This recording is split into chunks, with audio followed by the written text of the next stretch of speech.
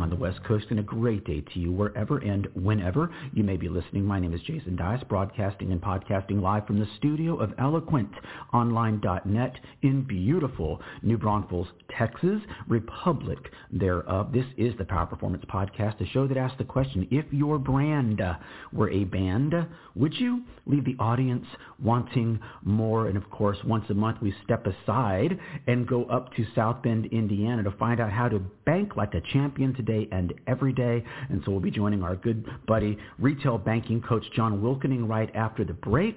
But first, I've got to say, like many people, I love the National Football League. I absolutely love football. Now, my Steelers got clobbered in that first round playoff, but the games have been so good. I almost never watch all of the playoff games. I've watched every one. They've all been so good. But I've noticed something in the ads, I think with the exception of USAA and I think Navy Federal Credit Union, those are the only ads I saw for traditional banking brands. I think USA might say, hey, we're not really a traditional banking brand, but Navy Federal Credit Union certainly is. But these outfits like Mint and Chime and all the cryptocurrency, if you've never listened to anything I've said, you need to hear this. These brands like Mint and Chime, they're not coming for a percentage of your banking audience. They're not going after 5% or 10% of your members, clients, and customers. They are coming for the next generation of home and auto buyers and borrowers. They're out to put you out of business, generationally speaking. And so the best advantage you have is your locality, your understanding of your own audience, your members, customers, and clients, and what you're doing in those rare moments when you get to have a conversation with them and have the opportunity to ask them about where else they're doing their banking, because you are the person who's supposed to be consolidating. We used to talk about account aggregation software. Folks, if you're doing retail banking the right way, your banking professionals are the account aggregators. Capital One has one of the best taglines in all of banking, what's in your wallet? And if you look closely, you'll find out that a member owner at Notre Dame Federal Credit Union probably has 7 or 8 other financial relationships in addition to their primary financial relationship. So anyway, we're going to talk to John about retail banking, the great year that Notre Dame Federal Credit Union had in 2021 and what he's excited about in 2022, and of course some great advice on banking and the generational dynamics that occur in banking today. I tell people all the time, stop spending so much time on ethnic and racial diversity. The real tension, I think, is almost always caused by generational diversity. There are 3, 4 solid different generations working in the American marketplace today. And in banking, age always trumps race, gender, ethnicity. Young adults want the same things. Older adults need the same things. And that hasn't changed since we started banking in this country back in the 16th century. So we're going up to South Bend, Indiana, and we're going to do it all right after this.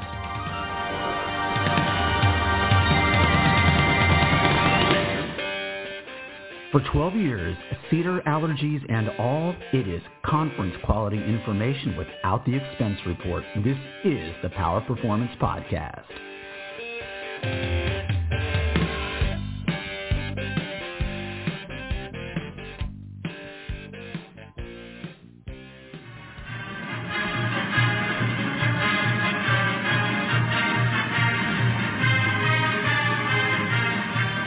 He's back to tell us all how to bank like a champ today. His name is John Wilkening. Hey, John, how are you? Happy New Year. Hey, Jason, Happy New Year to you and Happy New Year to everybody. Great to be back.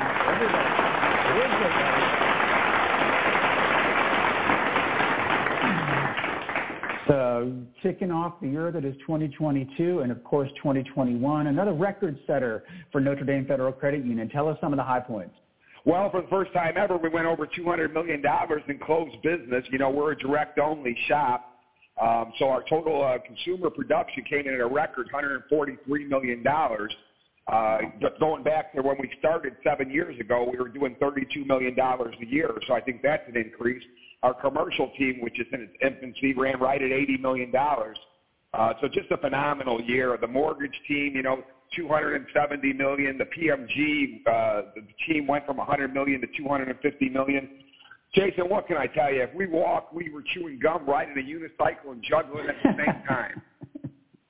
It sounds like it. I encourage everybody. I know that there's been a lot of reduction in the number of conferences and in-person things that people can go to. But if you want to run your community banking brand the right way, it's simple. Just do what Notre Dame Federal Credit Union continues to do.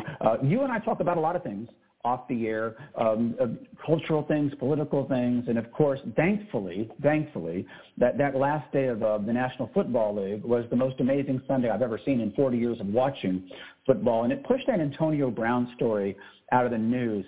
But I do think there's a generational issue. I use the word entitlement among younger people, and I said that can't be denied. You said it's something else, though. Tell me what you meant by that. It's not entitlement. You think it's something else. I think, honestly, Jason, I think that this generation really inspires me, and I think that they're deep thinkers. I think that they stand up for a cause. Of course, socially they're different. Where we had conversations, there's been a lot of texting and everything. But I think it's what you surround yourself, with. And I'm always acquiring talent. But I really think this generation is really one of my favorite generations to lead. I think they're deep thinkers. I think they want to know why. I do think some of them were like all generations, were spoiled. Everybody got a ribbon. That stuff started. But, for the millennials that I've surrounded myself with, they all really care for a cause. And I think a lot of it has to do with that they are asking why, or they just don't fall in line.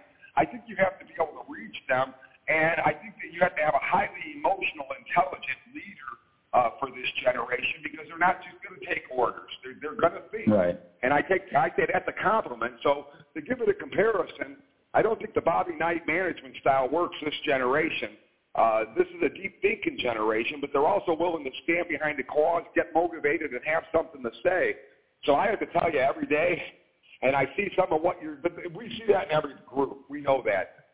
But my young employees, they inspire me every single day. Well, I'm glad to hear that. I know there's no logic in generalizing an entire generation of 88 million young Americans, largest generation we've ever had, even larger than the baby boom generation. And perhaps it's just the fact that you're hiring the right people. But I find in my, day-to-day life, it's just they don't seem to have the ability to have a conversation about things that perhaps we're not in agreement on, not you and me personally, but just things involved in banking and cultural things.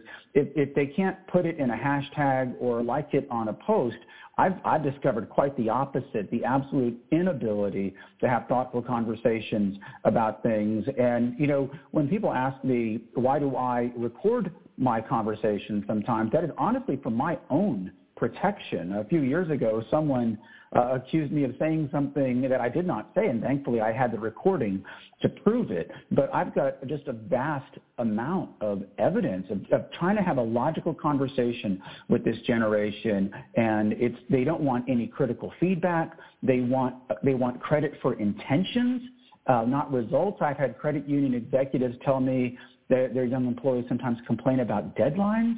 I mean, all of banking is a deadline. That deadline is when the loan payment is due. So I'm glad you found good people to work for your brand. But I must tell you, in the vendor space, in the world that I occupy, with some of those other creative people that you were talking about, my experience empirically now for almost 20 years is very, very different.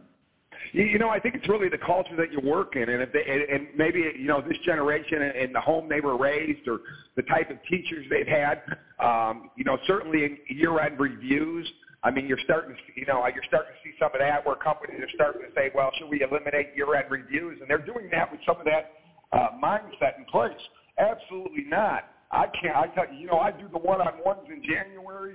and I do the year-end reviews personally, and we sit down and we talk about what went good, what went bad, where do you want to be for the future. Yeah. But it's really, I think it's this generation's leadership that is afraid to have a difficult conversation to get them to open up. That could be part of it as well. And, of course, I don't have anywhere near the day-to-day connection that you have in person with Generation Next. And so that's something that I'm sure we can continue to talk about. Our first show of the year, we had a great guest on from Australia, giving us sort of a global view of the world. And since he had he has a business, he has an office here in the United States as well, I asked him a question, but I really wanted to ask you the same question as well. You're obviously a leader in the credit union and community banking marketplace. People respect what you have to say. And it's a real simple question, a two-part question. As you look around, not just last year and this year, but the past few years, what are some things that credit unions are doing well, and what are some things that they need to do differently or better? Well, the thing that they're doing well, and it's not happening everywhere, it's happening primarily at the credit unions under $2 billion, $1.5 billion, and certainly under $1 billion, is that local decision making. We're experiencing that in our new branch in Lake County. I mean, we're up there, and the team's running its own empire and serving the county. So that's a strength. I mean, that's what we all miss, is going into a financial institution and being able to talk to a decision maker, not have the loan shipped off across the country and wait for committee. And the reason I point out that cutoff, because some of these credit unions that are getting so big, that are out in 7 states and they're acquiring other credit unions, they're losing their way because – exactly. They are acting like the big banks, so that they've lost their way. But that local decision making is the big key, and that's it goes to part 2 of your question, Jason. What could you do better? Your brand. Concentrate on your individual brand. We have this whole co-op initiative. We're all in it together, but consumers are not going to worry about 3,000 brands of credit unions. They're going to worry about the one on Main Street that they visit, who helps their family. So the most important thing that any credit union CEO or executive can do is, yes, cooperate with the rest of the credit union, but make sure that you are making your brand independent and you are concentrating on that, because nobody's buying the thought of all these credit unions across the country. That's not what they see. They see you on Main Street. They see you at the corner. They see you sponsoring Little League or whatever you're doing. You're teaching financial literacy. So concentrate not only on the movement, but more importantly, on what your particular organization is bringing to the community and the members. Now, that is well stated. And, of course, like I said, I respect you tremendously. I sort of recoil when I hear people use the credit union movement. I don't believe it exists in terms of a popular movement where people wake up every morning and their first concern is whether or not credit unions will retain their tax-exempt status. But I absolutely agree with you that the member owners of Notre Dame Federal Credit Union love Notre Dame Federal Credit Union, but they can't be forced to care about a credit union in Brookings, Oregon, or St. Petersburg, Florida, or New Braunfels, Texas, Republic thereof, for that matter, which is one of the reasons I've been so critical of some of these national branding campaigns that seek to nationalize the credit union brand. I said years ago, if anybody really cared about that, why didn't Navy Federal Credit Union at their ads say, if you can't join Navy Federal Credit Union, join a credit union? Because they're not worried about other credit unions. They don't have to. They're one of those credit unions you were talking about, a gigantic credit union. They may as well be Chase Bank or Bank of America. But I do agree with you that locality trumps everything else. It trumps diversity. It trumps all of the other stuff that we talk about, because banking is a local thing. It is a personal brand experience for most people. And I got to tell you, John, your brand, Notre Dame Federal Credit Union, does it as well as anybody. Well, thank you for that, Jason. And we have fun every single day. I always tell my team, if you're coming to work, we got a problem. I expect the team to come be themselves, just at a different place while they help people. Yeah, when I was speaking professionally, I used to say that most of us, probably all of us, separate ourselves from someone or something we love every morning to be at work.